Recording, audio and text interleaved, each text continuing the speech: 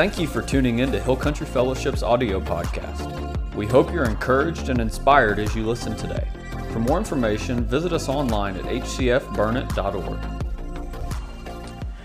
Well, good morning.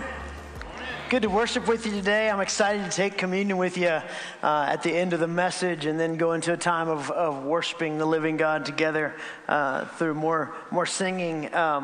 One thing that Pastor Jordan forgot to mention in the Christian Academy hiring that we have here that we offer is this is the best building to work in the county. So there you go. Best place to work. Fully biased in all of that opinion there. So we're in our study in Revelation. We're in Revelation 2, verses 1 through 7 today. Last week we looked at chapter 1 and about Jesus coming on the scene and the unveiling of Jesus, and that Revelation is all about Jesus. Not about us being in fear or hyper-focusing on figuring out what the end times mean. It's about Jesus and more Jesus. And so this week and then the following weeks as we finish up, we're going to look at the churches each week. So today we're taking a look at the church there in Ephesus. But as we just kind of recap a little bit with what Revelation is, it means the unveiling of Jesus is what or it means the unveiling of, and then Jesus is the point. So Revelation means the unveiling of, Jesus is the point. He's the centerpiece of everything, and we have to have him as the centerpiece of our lives in order to do anything with godly success or with purpose that is beyond our own selfish needs, that aligns itself with the Creator of all things. And the book of Revelation should motivate the believer to live this godly life as we read it, as we learn from it, as we're challenged by it and respond, as we're encouraged by it and live out of that, as we're convicted by it and walk in repentance. It should mature us. And that's the life of a disciple, a life of a follower of Jesus. We can also learn about what's to come and correctly learn how to live in that. Not correctly learn how to tell everybody what I know, but learn to live following Jesus, living on mission for Jesus, sharing the gospel of Jesus as I learn about what's to come and what is. And so this series we're in is called Things That Are, because it was written to those churches that literally existed back then. And then we can apply it to our lives as churches or as believers. So Jesus comes and he reveals himself to John, who's the author of the book, and he wants the churches to be encouraged, to be loved on, to be challenged, corrected, warned in some cases, and he still reveals himself to us today. No matter what we face, no matter what we deal with, no matter what we walk through, Jesus is right there. Emmanuel. That's his name, Emmanuel, God with us. Go all the way back to the garden. God was with Adam and Eve, and all throughout the Old Testament, you just see Jesus with them, Jesus walking amongst them, Jesus leading and guiding them, Jesus being the point of everything. And of course, he walked on planet Earth, lived for 33 years. We have the 4 Gospels and really the beginning of the book of Acts that tell us about his life on earth and how he has always been with us. His name, Emmanuel, we celebrate at Christmas, is that meaning. And he's still with us here and now today. I want to give a little background on the churches that were dealing with that culture. That it's written to 7 churches in the modern day Turkey area, and I want to give a little bit of a background on what they were dealing with in their culture of the day. They'd had over 200 years of Roman rule in most of the civilized world at this time. There was this thing happening called Pax Romana, if you haven't ever studied it. It means the peace of Rome. It meant if you'll finally relent and let us be over you and be benevolent dictators, you'll have peace. Otherwise, trouble's going to come your way. So most of the ruled areas of Rome that Rome owned and ruled just kind of gave in. And we're like, yeah, we'll just we get prosperity, we get peace, we get benefits. We're not having heads chopped off. All these good things happening. So we'll just give in and give up and live in peace of this benevolent dictatorship, this peaceful, if you will, dominion. And basically nations and cultures, and people groups, they just chose the rewards and the prosperity to live in that peace, being loyal to Rome. But a big part of this peace that they offered was, hey, Caesar is a living God. So you will worship him as a living God. Whoever Caesar is in the moment, he's a living God, so worship him. That's part of the peace you get. Don't bow up to Caesar. And so that's what these 7 churches that this is written to are dealing with. And again, they're in modern day Turkey. They're along a major trade route, which is why that they were so prominent in these cities.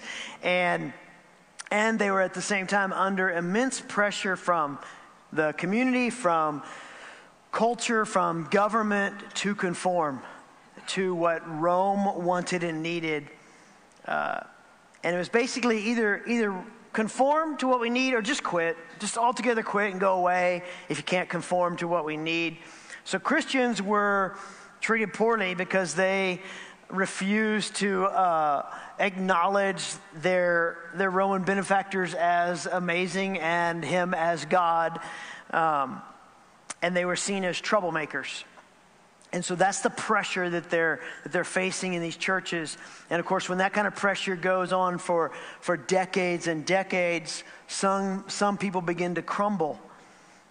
Jesus said it would be tough for them. I mean, in John 15, he says, hey, the world is going to demand that you conform, and it's going to be tough because you follow me. He says this in John chapter 15, starting in verse 18. This is right near the end before he goes to the cross. He says, if the world hates you, remember that it hated me first. The world would love you as one of its own if you belonged to it. But you are no longer a part of the world. I chose you to come out of the world, so it hates you. Do you remember what I told you? A slave is not greater than the master. Since they persecuted me, naturally they will persecute you. And if they had listened to me, they would listen to you. So society, this is what he told, the church right before he went. This is what he told his followers. And he's telling kind of, as we get to Revelation 2, we're going to see the same thing. But he's saying society will demand that you get involved or that you blend in, and for a lot of different reasons. In their day, in Revelation, it was because it affected the economy and the peace of the day. So just conform so that we can all have it good and you don't cause more soldiers to show up on the scene. Basically, they were saying, hey, you need to be involved in cultural rituals. You need to be involved in society norms. You need to be honoring of Caesar because he makes it nice on us. That helps you be a good citizen. If it were said today, it would say you need to be on the right side of history. That's a popular phrase. I always lend it towards I am on the right side of history. The one who wrote it is who I'm on the side of. I want to be on his side, and I don't want to demand him on my side because then it's going to go wonky for us. But some churches and some believers had begun to just give in. Conform, compromise, just the wearing down of them finally just, the hinges got too much and they just broke off and they just found themselves conforming, deceived by false peace and compromise. So now a little bit of a background on the church in Ephesus itself. We're going to be in Ephesus 2 of the first 7 verses there. And so you have this Ephesians church, and most of you know the book of Ephesians. Paul wrote to them. At one time, the Ephesian church was caught up in majorly culturally approved sin, idolatry, just massive problems. And so they struggled with truth. And so Paul just graciously committed to walk them through the sin issues and the truth issues into grace and righteousness and real truth in Jesus. And they obviously got their beliefs right, because what we see written here in just a second here when I read it is they were theologically sound. So they listened to Paul, and they became vibrant, and they committed to walk in repentance and in conviction and towards Jesus out of that deception. And now Jesus addresses them here years later. This is probably, a few decades after Paul had written to them. And he says this, the first 3 verses of Revelation 2. Write this letter to the angel of the church in Ephesus. This is the message from the one who holds the 7 stars in his right hand, the one, Jesus, who walks among the 7 gold lampstands. Lampstands are the churches he's writing to. I know all the things you do. Dun, dun, dun, right? It's like, oh no. I have seen your hard work. Okay. Whew. All right, that's good. I've seen your hard work and your patient endurance. I know that you don't tolerate evil people. You've examined the claims of those who say they are apostles but are not. You've discovered they are liars. You have patiently suffered for me without quitting. You got it right up here. You got it right in here. You're working hard. So they got the mind and the action stuff right. But as we're going to see in a second, there's a heart problem going on. The love of Jesus that drew them to following him in the first place and captivated them had begun to fade. So verse 4 says, but I have this complaint against you. Oh, now, dun, dun, dun. You don't love me or each other as you did at first. What does that remind you of? You don't love me or each other. Great commandment. Love God. Out of that, love people. Jesus said, love the Lord your God with all your heart, soul, mind, and strength, and love your neighbor as yourself. So he's saying you're starting to fade away on loving God and loving people. Look how far you have fallen. Turn back to me, repent, and do the works you did at first. If you don't repent, I will come and remove your lampstand from its place among the churches. So they went from love and grace and joy and compassion to brains and knowledge. That's where we find the Ephesian church. A heart problem because they lost the love. Maybe spiritual pride had crept in. Often when you pursue knowledge over pursuing knowing Jesus and being with Jesus and being in Jesus' presence, that knowledge begins to puff up. Maybe that was what crept in there. That's a very common thing when knowledge is pursued over Jesus. And he's saying, hey, it's about just knowing Jesus. It's about just following Jesus. I'd say that they let religion invade their relationship. That they chose to put devotion on the back burner and be dutiful. That they were great at works but forgot their worship. I was thinking last night I could go for every letter in the alphabet and probably have a this or that. But they let something replace the most important thing. Is duty great? Is works great? Yeah. But they should always be the overflow of devotion and worship and relationship with Jesus. Even pursuit of doing things for Jesus can be similar to pursuing knowledge. We can do things like we see Martha in Luke chapter 10 over being with Jesus. Activities for Jesus should only ever come as I pursue him, and it's just something the Holy Spirit puts on my heart, or I'm just like, Lord, I love you so much, I can't get enough of you. I just want to go and give my life away over here in this area, maybe the Boys and Girls Club, or I want to go and give my life away with the Crisis Network. I want to go and give my life away working in children's ministry or serving on some team. I want to give my life away because I can't get enough of you, and I'm so overjoyed and even in a good way overwhelmed by you. I just want to pour it out. That's what we do. Don't go, hey, Lord, I'm going to do this, and then what are you going to give me? And so They had begun to add in knowledge and works to their life. And Jesus was over here going, I love you. I love you. Don't ever forget Jesus' great love for you. That's why we called this message today Square One. That's square one. Jesus' great love for you. Always choose the better thing, being with Jesus, than doing for Jesus. And again, should you do for Jesus? Yeah, but it should flow out. James said faith without works is dead, but faith is first. Devotion is first. Worship is first. Relationship is first. And then you can add those other things to your life. Be like Mary, who chose to sit at Jesus' feet, as opposed to Martha, who was like, I'm working hard, and she's a sloth. Because often, if knowledge and works are your focus, you'll begin to look at other people and be like, look at what they're not doing. Look at what they don't know. Look at how thin their Bible is compared to my.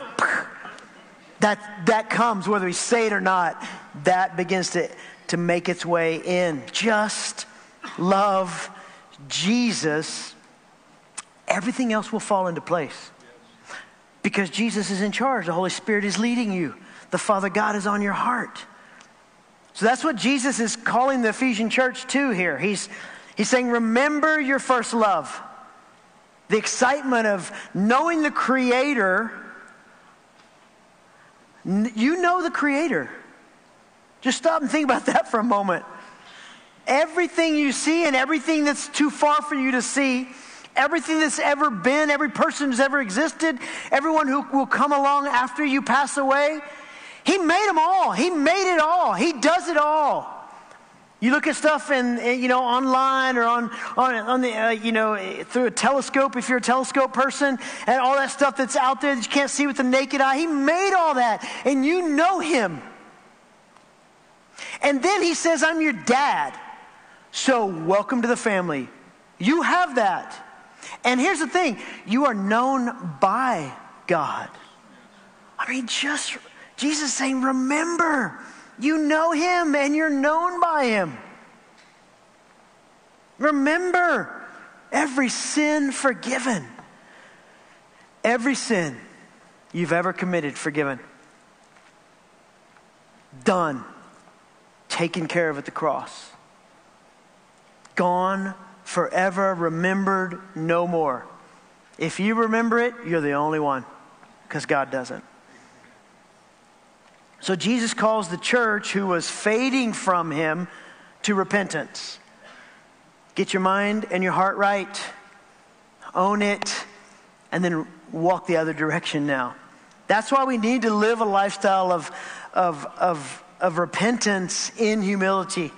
Of just being tender and soft to it. So our big idea today is to repent and reconnect.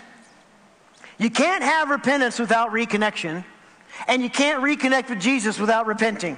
So they're going to be hand in hand. They're going to be a tongue and groove thing.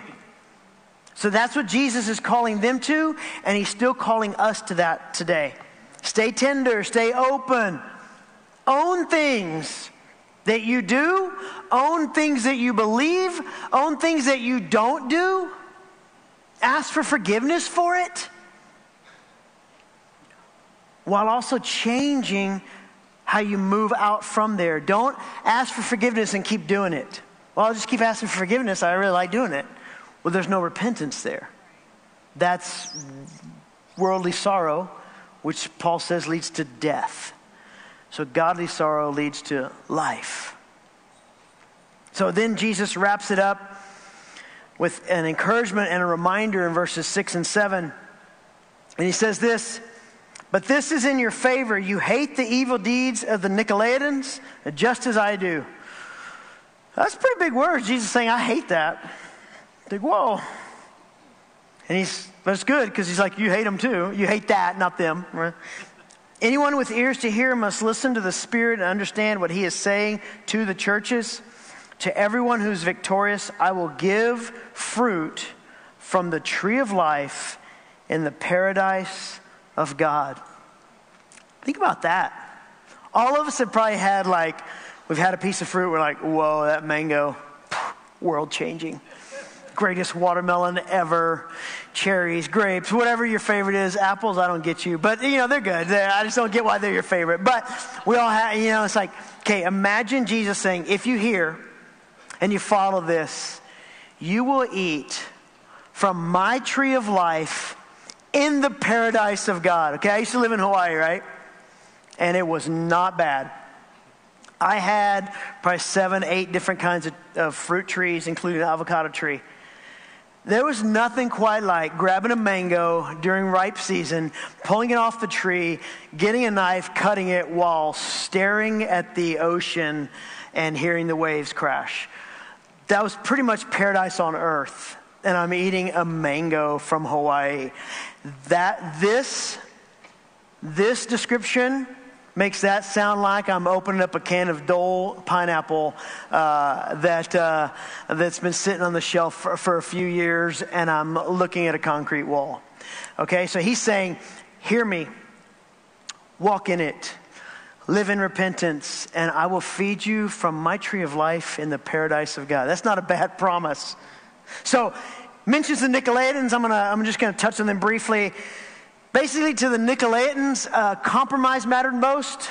Like, hey, what does the world need us to do to fit in? Let's do it.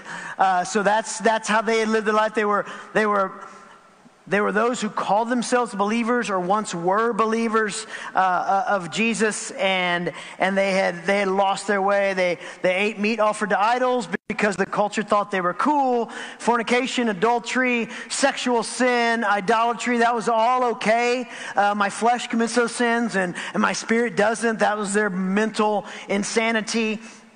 And so they were very much all about compromise. And so Jesus says here, hey, I'm glad that you hate those deeds because they're off and they're awful. Seduction to be a part of popular culture. Seduction to be a part of the crowd.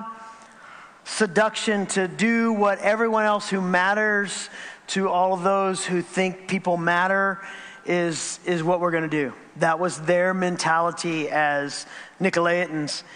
And so praise God that Jesus says here, you're not buying into this. And I applaud you for that. He commends them for hating those evil deeds.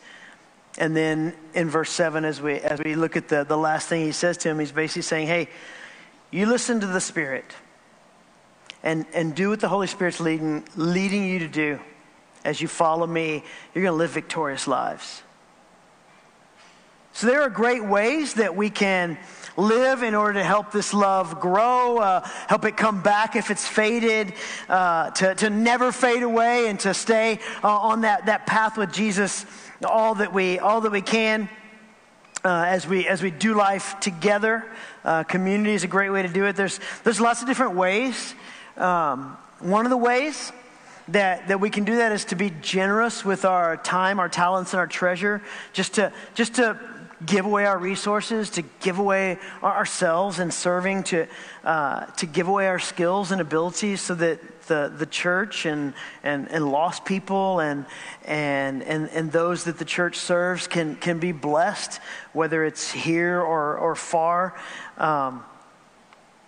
And it's always that we're generously giving because we want others to know Jesus, or we want them to experience his great love for them. So one of the ways that we are firmly committed to, and it's why we give anywhere from 17 to 20% of our everything that comes in during the week goes out to missions and benevolence, whether it's global or local, and we send teams as much as we can. And praise God, we're putting a nail in the coffin of COVID trying to own the world, and we're going out again. And so I've asked Pastor Jeremy to come up and share a recap of the team that went to Alaska recently, so you can be encouraged and challenged and maybe feel the Holy Spirit inviting you to go and be a part of missions. And then when he's done, I'm going to take us into the other thing that we can do that Jesus tells us to do in order to live a lifestyle that doesn't fade away in our, it doesn't let our love fade away. So Pastor Jeremy, come on up and share what the Lord put on your heart for us today. I promise that announcement video, I'm not your homeless pastor. So just throwing that out there. Apparently the beard needs some love. I can hear my wife laughing the entire time. But thank you for sending us is what I want to say first.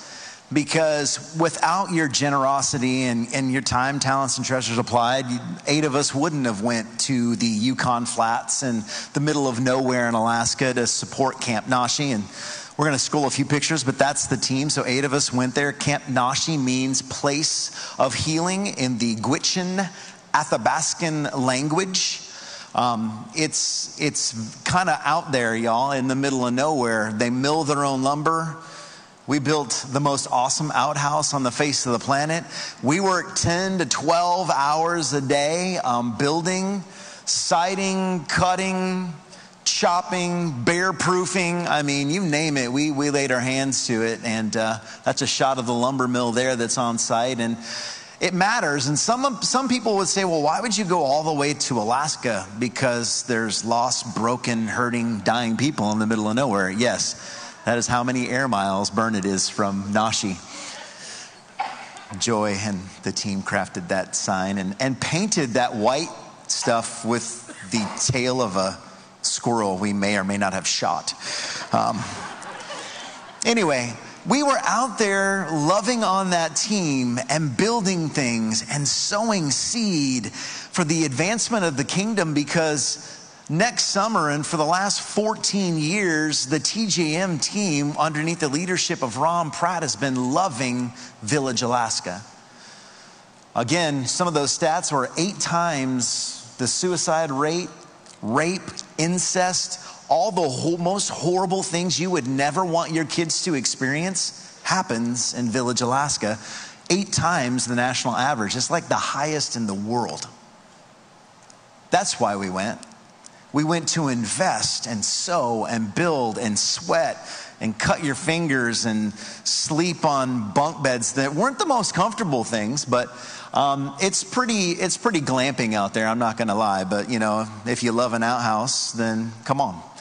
We'll take you back next summer. But it matters. It matters for the sake of people that God created, that he is calling home. One of the stories that Ron shared was about this young man that came to camp this last summer, and he's at the altar during worship, and Ron said the kid was just like shaking, like he couldn't figure it out. And he came up to the young man. He said, "What's going on?" He said, "I don't know what God is doing to me, but it's awesome."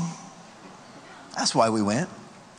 We went so that young man could experience the living God, so that all the maintenance could be done, so that team could focus on loving those 35 kids who came out into the middle of nowhere with no hope, no future, no Jesus, where they could meet Jesus. And their life could forever be changed and their name written in the Lamb's Book of Life. Amen. That's why we went to Alaska. So we wanted to show you those pictures. We wanted to encourage you about that. And that's why we will contend to live on mission here at Hill Country Fellowship. Because if you do forget your first love, I think you forget we're supposed to live on mission. God is calling us to Jerusalem here locally, where many of you give your lives away on a regular basis. And that's what we're supposed to do. But Judea, Samaria, it's Burnett County, it's Texas, it's the United States, and it is the nations that the Lord is calling us to generously give towards, love, seek after, and preach the good news. Amen?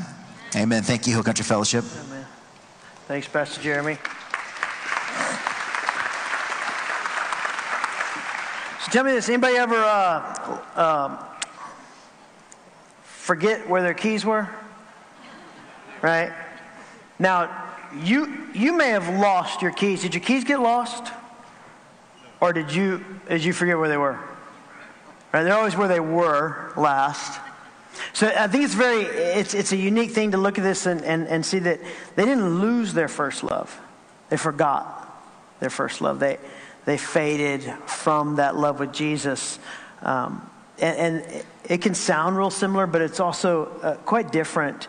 And you've chosen to just keep doing this and doing this and focus on this and focus on this. And the first love's right there where you left it.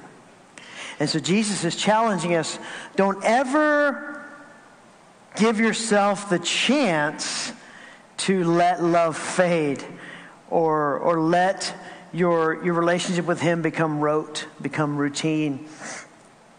I was really drawn this week to the Beatitudes in Matthew chapter 5. Famous part of Jesus, the beginning of his Sermon on the Mount, and a lot of you know those. It's blessed are the da-da-da, for they shall blah blah blah. It's much more poetic than that, but there's a list of them, and we're gonna hear them in just a moment. But the Beatitudes the word itself means full of God, fully and wholly satisfied in God.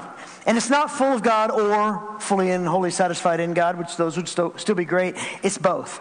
Full of God. And then I am fully and absolutely satisfied in him. Amen.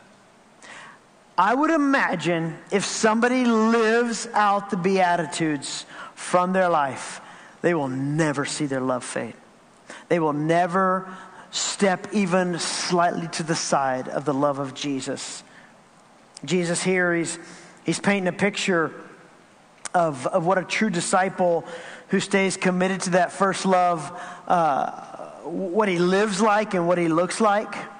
It's interesting, he doesn't give us a to-do list, he gives us a be list. Be this, live this out. He reveals here how the kingdom of heaven works. And it's revolutionary. It's different from anything that had ever been shared before or known before. And religion certainly couldn't figure it out. Jesus actually is saying, hey, this is what I expect to come from you. This is how I expect you just to live your life and be this way. It's not just something good in theory. These are markers for our lives. And there's a particular scene from the show The Chosen. And I was watching it this week, and I just kept watching it over and over and over again. The heart of Jesus as he's sharing this, I just think that the actor captured it so well. And so we're going to show it in a second. And what I want you to do is, as you're listening to it, just pay attention. But then really at the very end, when he turns and he looks at Matthew, he looks at him, Matthew's writing, he's scribing, so he doesn't know he's looking at him yet. And he's speaking to Matthew's heart. Because here's Matthew, a former tax collector who was reviled by his own people and probably still took some time to get back into right relationship and not to have people sneer at him. Here's Matthew in this version, in The Chosen. He's awkward. And so he didn't quite fit in. And Jesus is just loving him. And some of you just need to hear this today. So I'm going to ask you to watch this clip here with me.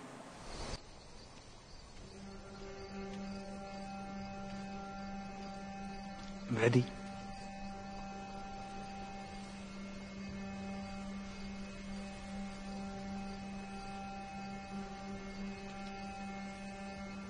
Have I? Blessed are the poor in spirit, for theirs is the kingdom of heaven. Blessed are those who mourn, for they shall be comforted. Blessed are the meek, for they shall inherit the earth. Blessed are those who hunger and thirst for righteousness, for they shall be satisfied. Blessed are the merciful, for they shall receive mercy. Blessed are the pure in heart, for they shall see God. Blessed are the peacemakers, for they shall be called sons of God. Blessed are those who are persecuted for righteousness' sake, for theirs is the kingdom of heaven.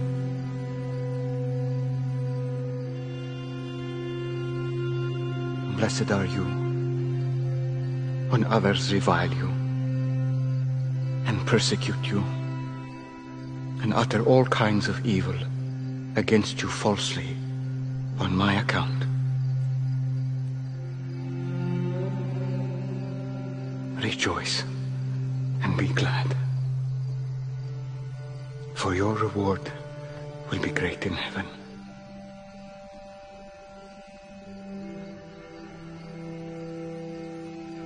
Yes. But how is it the map? If someone wants to find me, those are the groups they should look for.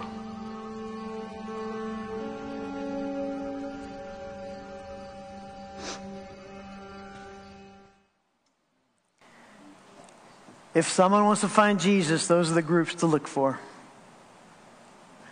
Your love's not going to fade. Our guys are going to start to hand out the communion elements now. We'll take that in a moment. So grab your cup and your bread and hold it. Here's what Jesus is saying to us as he speaks to the Ephesians church and as he speaks to us and as he lays out the Beatitudes and all of Scripture. He's saying, hey, I don't ask for a lot of fill in the blanks and tests and exams and to-do lists. I ask that you remember your first love. I ask that you repent from bad choices or wrong thinking, from wrongdoing. And then as a part of that repentance, start doing right. And maybe as we go into communion here and we pray in just a moment, you just need to repent of whatever it is that you've held in your heart or that the Holy Spirit's convicting you of, or maybe you have aught against your brother or sister, and you need to say, Lord, I forgive, and I commit to making that relationship right. I don't have anything on my spiritual back or my spiritual baggage as I go into a time of communion with you. And Scripture does tell us to examine ourselves and make sure our hearts are right as we take communion together as believers. And then Jesus is saying, most of all, through the Beatitudes, through the passage we read there, he said it all the time in his relationships on planet Earth, and especially in Luke 10, as he's talking about Mary and Martha, he says, just draw near. Just come be in my presence. I'm not going to give you a ton of stuff to weigh you down. I'm actually going to remove the burdens. I'm going to ask you to be with me and then live your life with me on mission for others. He simply called them back. He called the Ephesians church back. He's like, come back to me. I love you. And so he's calling you back. Maybe you're in here and you've never made a decision to follow Jesus, and he's calling you to him. You were made in his image. He created you perfect. Along the way, you mess up in life, and he's calling you back to the relationship he created you for. And it starts with you saying, I accept you as my Lord and Savior. Maybe some of you have faded away, and you look and you're like, oh, he's so far away now. He's still there, but I've come over here. He's saying, come back to me. Recommit. Refocus. Rededicate your life to him. Come back into the relationship that he loves to have with you. He's not going to be standing there with his arms crossed, tapping his foot, being like, I'm gonna bring it down now. He's not. He loves relationship with you.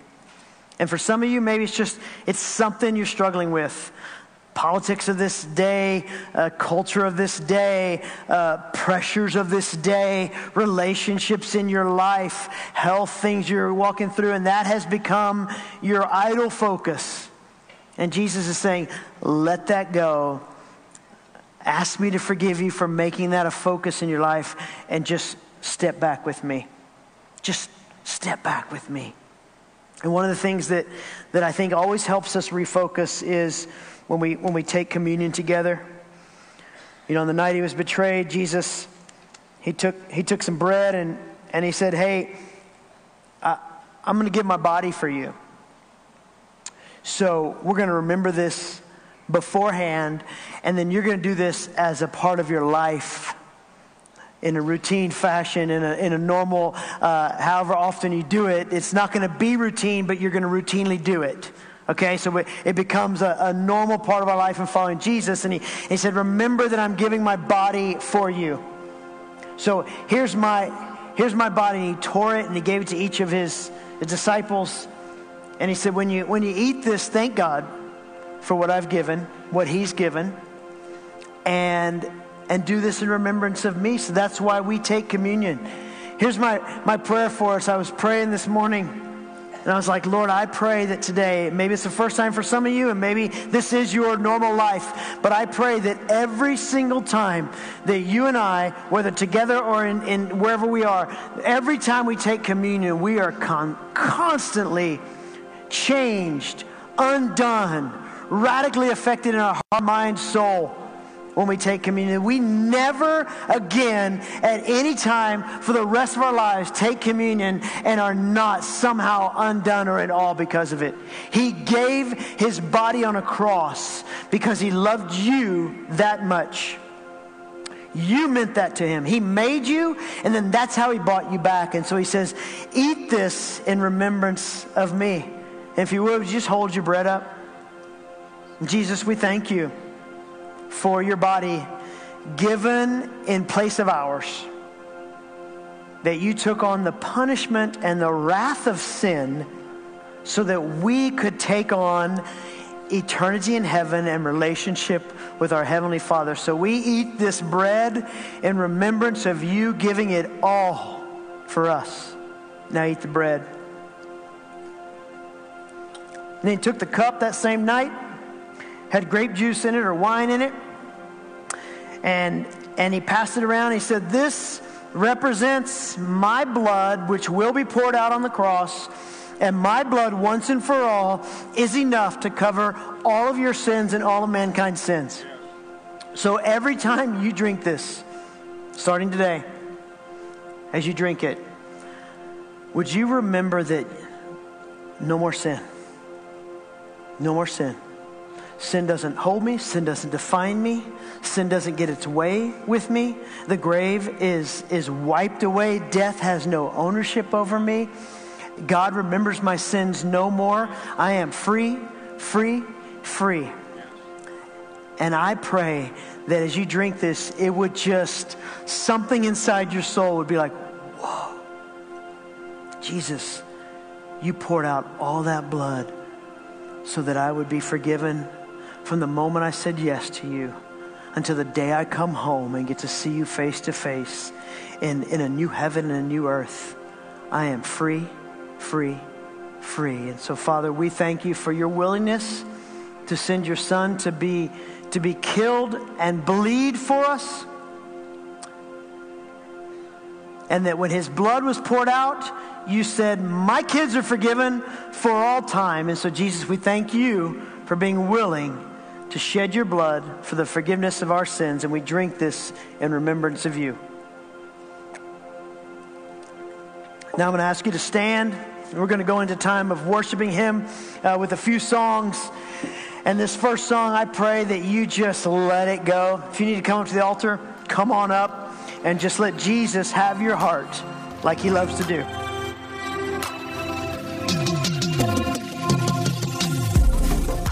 Thank you for listening.